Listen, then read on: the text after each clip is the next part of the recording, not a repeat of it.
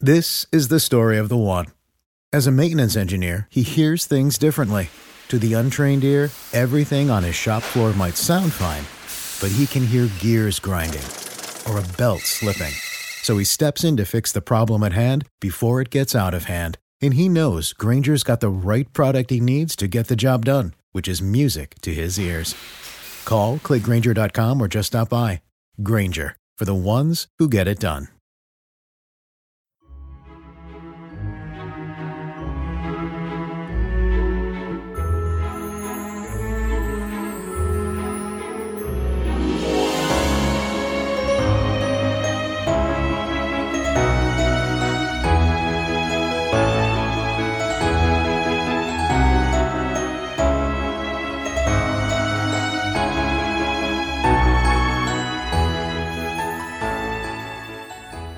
Welcome back, everyone, to 1001 Classic Short Stories and Tales. This is your host, John Hagedorn. It's great to have you with us for Part 2 of Jack London's The House of MAPUHI. As you recall, a hurricane has struck a tiny island in the Pacific, and the people there, including our protagonist, are doing their best just to stay alive in the rising water and high winds. And now, our story. There it stood, the remnant, broken off halfway up the trunk. One did not know what happened unless he saw it. The mere crashing of trees and wails of human despair occupied no place in that mighty volume of sound. He chanced to be looking in Captain Lynch's direction when it happened. He saw the trunk of the tree, halfway up, splinter and part without a noise. The head of the tree, with 3 sailors of the Aori and the old captain, sailed off over the lagoon. It did not fall to the ground, but drove through the air like a piece of chaff. For 100 yards he followed its flight. When it struck the water, he strained his eyes and was sure that he saw Captain Lynch wave farewell. Raoul did not wait for anything more. He touched the native and made signs to descend to the ground. The man was willing, but his women were paralyzed from terror, and he elected to remain with them. Raoul passed his rope around the tree and slid down. A rush of salt water went over his head. He held his breath and clung desperately to the rope. The water subsided, and in the shelter of the trunk he breathed once more. He fastened the rope more securely, and then was put under by another sea. One of the women slid down and joined him, the native remaining by the other women, the 2 children, and the cat. Raoul, the supercargo, had noticed how the groups clinging at the bases of the other trees continually diminished. Now he saw the process work out alongside him.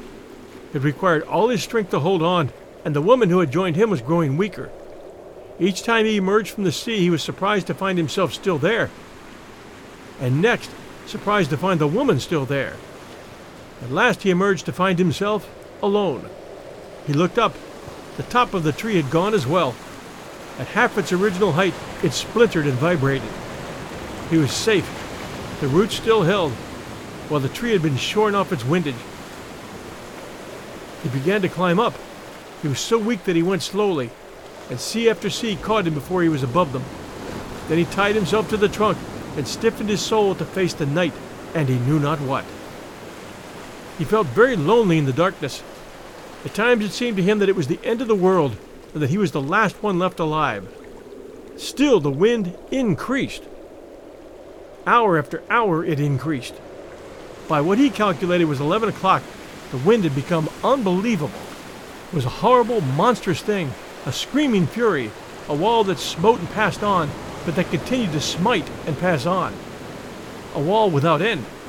It seemed to him that he had become light and ethereal, that it was he that was in motion, that he was being driven with inconceivable velocity through unending solidness. The wind was no longer air in motion. It had become substantial as water or quicksilver. He had a feeling that he could reach into it and tear it out in chunks, as one might do with the meat in the carcass of a steer. That he could seize hold of the wind and hang on to it as a man might hang on to the face of a cliff. The wind strangled him. He could not face it and breathe, for it rushed in through his mouth and nostrils, distending his lungs like bladders. At such moments it seemed to him that his body was being packed and swollen with solid earth. Only by pressing his lips to the trunk of the tree could he breathe. Also, the ceaseless impact of the wind exhausted him. Body and brain became wearied. He no longer observed, no longer thought, and was but semi-conscious. One idea constituted his consciousness. So this was a hurricane. That one idea persisted irregularly. It was like a feeble flame that flickered occasionally. From a state of stupor he could return to it. So this was a hurricane. Then he would go off into another stupor. The height of the hurricane endured from 11 at night till 3 in the morning, and it was at 11 that the tree in which clung Mapuhi and his women snapped off. Mapuhi rose to the surface of the lagoon, still clutching his daughter Nikagura. Only a South Sea Islander could have lived in such a driving smother. The pandanus tree to which he attached himself turned over and over in the froth and churn, and it was only by holding on at times and waiting, and at other times shifting his grips rapidly, that he was able to get his head and Nikagura's to the surface at intervals sufficiently near together to keep the breath in them. But the air was mostly water, what with flying spray and sheeted rain that poured out at right angles to the perpendicular. It was 10 miles across the lagoon to the farther ring of sand. Here, tossing tree trunks, timbers, wrecks of cutters, and wreckage of houses killed 9 out of 10 of the miserable beings who survived the passage of the lagoon. Half drowned, exhausted, they were hurled into this mad mortar of the elements and battered into formless flesh. But Mapuhi was fortunate. His chance was the 1 in 10. It fell to him by the freakage of fate. He emerged upon the sand, bleeding from a score of wounds. Nikagura's left arm was broken, the fingers of her right hand were crushed, and cheek and forehead were laid open to the bone. He clutched a tree that yet stood and clung on, holding the girl and sobbing for air, while the waters of the lagoon washed by knee-high and at times waist-high. At 3 in the morning the backbone of the hurricane had broken.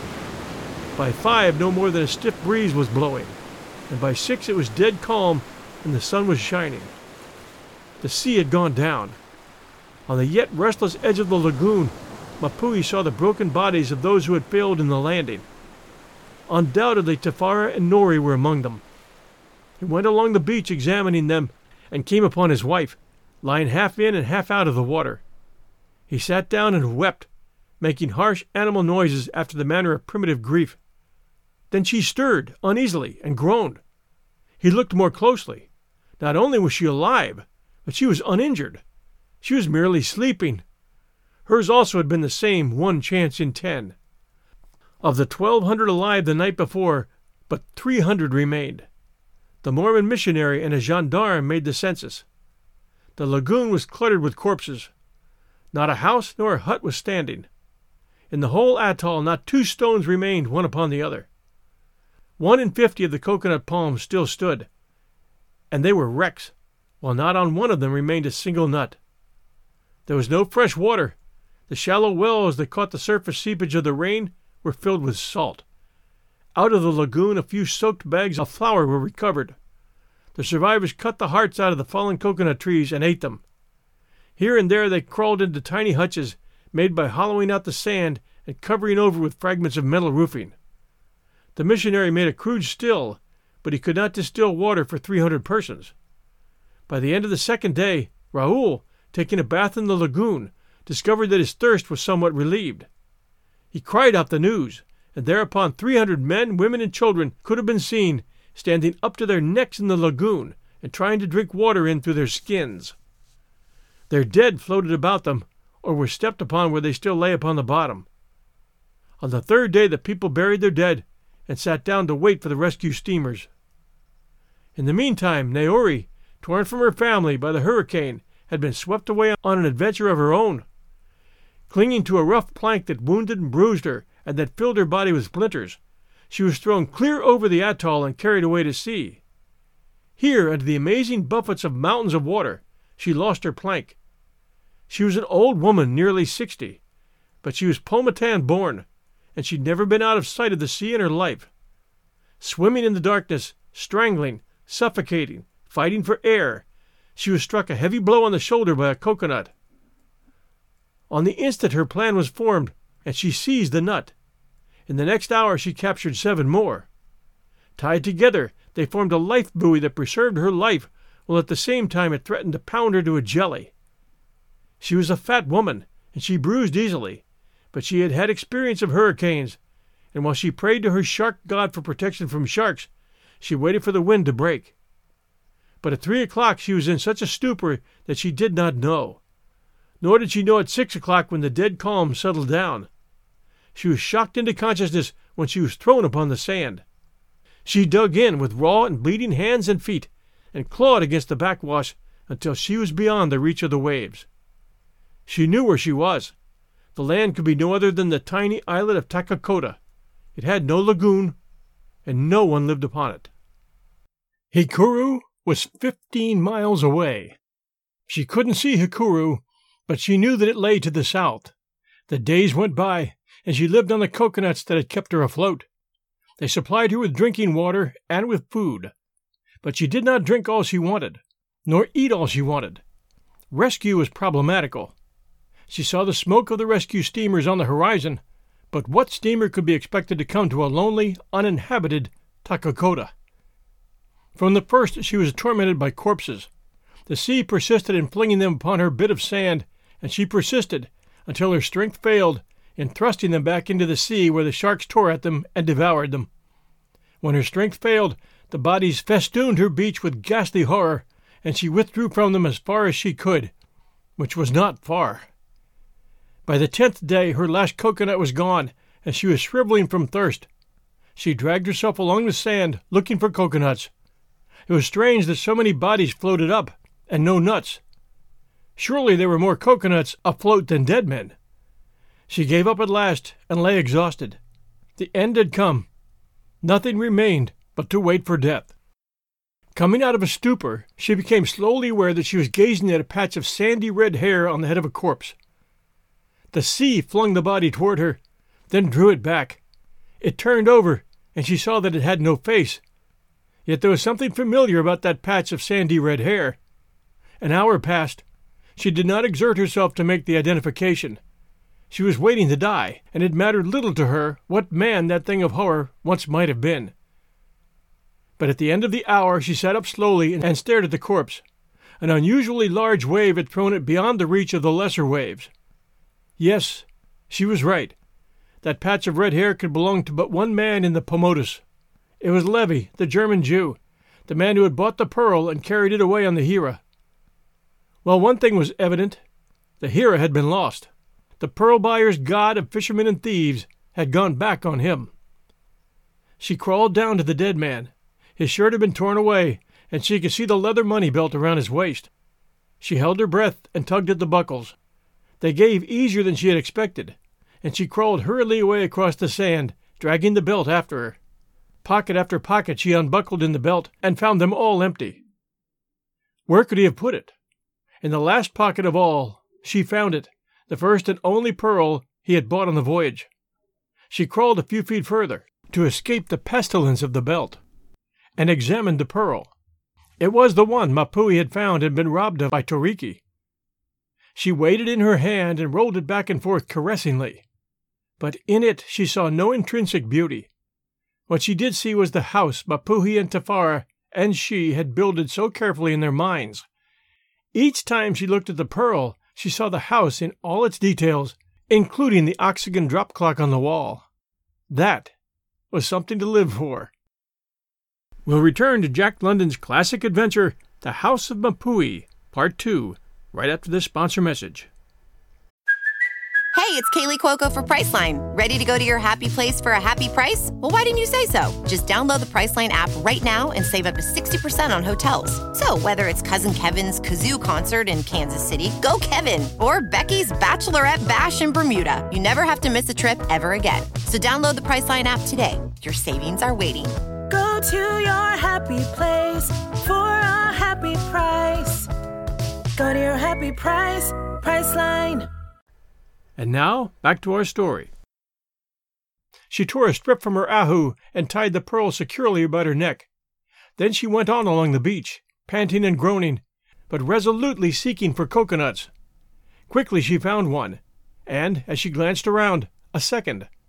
She broke one, drinking its water, which was mildewy, and eating the last particle of the meat.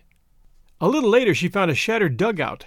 Its outrigger was gone, but she was hopeful, and before the day was out, she found the outrigger. Every find was an augury. The pearl was a talisman. Late in the afternoon, she saw a wooden box floating low in the water. When she dragged it out on the beach, its contents rattled, and inside she found 10 tins of salmon. She opened one by hammering it on the canoe. When a leak was started, she drained the tin. After that, she spent several hours in extracting the salmon, hammering and squeezing it out, a morsel at a time. 8 days longer she waited for rescue. In the meantime, she fastened the outrigger back on the canoe, using for lashings all the coconut fiber she could find, and also what remained of her ahu. The canoe was badly cracked, and she could not make it watertight, but a calabash made from a coconut she stored on board worked as a bailer. She was hard put for a paddle. With a piece of tin she sawed off all her hair, close to the scalp. Out of the hair she braided a cord, and by means of the cord she lashed a 3-foot piece of broom handle to a board from the salmon case. She gnawed wedges with her teeth, and with them wedged the lashing. On the 18th day, at midnight, she launched the canoe through the surf and started back for Hikuru. She was an old woman. Hardship had stripped her fat from her till scarcely more than bones and skin and a few stringy muscles remained. The canoe was large and should have been paddled by 3 strong men. But she did it alone, with a makeshift paddle. Also, the canoe leaked badly, and 1/3 of her time was devoted to bailing. By clear daylight she looked vainly for Hikuru. Astern, Takakota had sunk beneath the sea rim. The sun blazed down on her nakedness, compelling her body to surrender its moisture. 2 tins of salmon were left, and in the course of the day she battered holes in them and drained the liquid. She had no time to waste in extracting the meat. A current was setting to the westward, and she made westing whether she made southing or not. In the early afternoon, standing upright in the canoe, she sighted Hikuru. Its wealth of coconut palms was gone. Only here and there at wide intervals could she see the ragged remnants of trees. The sight cheered her. She was nearer than she had thought. The current was setting her to the westward. She bore up against it and paddled on. The wedges in the paddle lashing worked loose, and she lost much time, at frequent intervals, in driving them tight. Then there was the bailing. 1 hour in every 3 she had to cease paddling in order to bail, and all the time she drifted to the westward. By sunset, Hikuru bore southeast from her, 3 miles away. There was a full moon, and by 8 o'clock the land was due east and 2 miles away. She struggled on for another hour, but the land was as far away as ever. She was in the main grip of the current. The canoe was too large, the paddle was too inadequate, and too much of her time and strength were wasted in bailing. Besides, she was very weak, and growing weaker. Despite her efforts, the canoe was drifting off to the westward. She breathed a prayer to her shark god, slipped over the side, and began to swim. She was actually refreshed by the water, and quickly left the canoe astern. At the end of an hour the land was perceptibly nearer. Then came her fright. Right before her eyes, not 20 feet away, a large fin cut the water. She swam steadily toward it, and slowly it glided away, curving off toward the right and circling around her. She kept her eyes on the fin and swam on. When the fin disappeared, she lay face downward in the water and watched. When the fin reappeared, she resumed her swimming. The monster was lazy, she could see that. Without doubt he had been well fed since the hurricane. Had he been very hungry, she knew he would not have hesitated from making a dash for her. He was 15 feet long, and one bite, she knew, could cut her in half. But she did not have any time to waste on him. Whether she swam or not, the current drew away from the land just the same. A half-hour went by, and the shark began to grow bolder. Seeing no harm in her, he drew closer, in narrowing circles, cocking his eyes at her impudently as he slid past. Sooner or later, she knew well enough, he would get up sufficient courage to dash at her. She resolved to play first. It was a desperate act she meditated. She was an old woman, alone in the sea and weak from starvation and hardship. And yet she, in the face of this sea tiger, must anticipate his dash by herself dashing at him. She swam on, waiting her chance. At last he passed languidly by, barely 8 feet away. She rushed at him suddenly, feigning that she was attacking him. He gave a wild flirt of his tail as he fled away, and his sandpaper hide, striking her, took off her skin from elbow to shoulder. He swam rapidly in a widening circle, and at last disappeared. In the hole in the sand, covered over by fragments of metal roofing, Mapuhi and Tefara lay disputing. "If you had done as I said," charged Tefara for the 1,000th time, "and hidden the pearl and told no one, you would have it now." "But Huru was with me when I opened the shell. Have I not told you so many times and times without end? And now we shall have no house. Raoul told me today that if you had not sold the pearl to Toriki—" "I did not sell it. Toriki robbed me for a debt."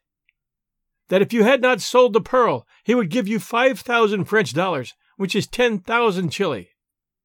"He has been talking to his mother," Mapuhi explained. "She has an eye for a pearl."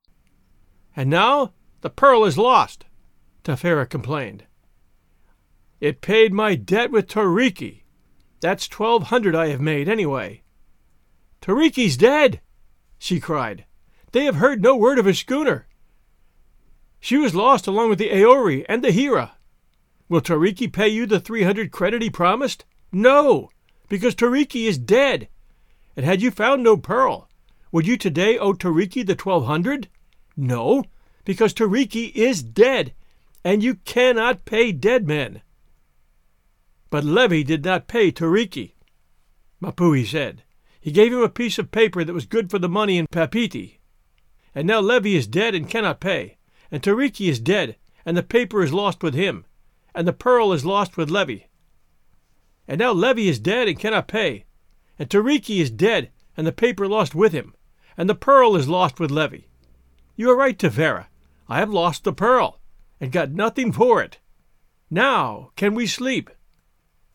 He held up his hand suddenly and listened. From without came a noise, as if one who breathed heavily and with pain. A hand fumbled against the mat that served for a door. "Who is there?" Mapuhi cried. "Nori," came the answer. "Can you tell me, where is my son, Mapuhi?" Tefara screamed and gripped her husband's arm. "A ghost!" she chattered. Mapuhi's face was a ghastly yellow. He clung weakly to his wife. Good woman," he said in faltering tones, striving to disguise his voice. "I know your son well. He's living on the east side of the lagoon." From without came the sound of a sigh. Mapuhi began to feel elated. He had fooled the ghost. "Where do you come from, old woman?" he asked. "From the sea," was the dejected answer. "I knew it! I knew it!" screamed Tefara, rocking to and fro. "Since when has Tefara bedded in a strange house?" came Nori's voice through the matting. Mapuhi looked fear and reproach at his wife. It was her voice that had betrayed them. "And since when has Mapuhi, my son, denied his old mother?" the voice went on. "No, I have not." "Mapuhi has not denied you," he cried. "I am not Mapuhi. He is on the east end of the lagoon, I tell you." Nakagura sat up in bed and began to cry. The matting started to shake. "What are you doing?" Mapuhi demanded.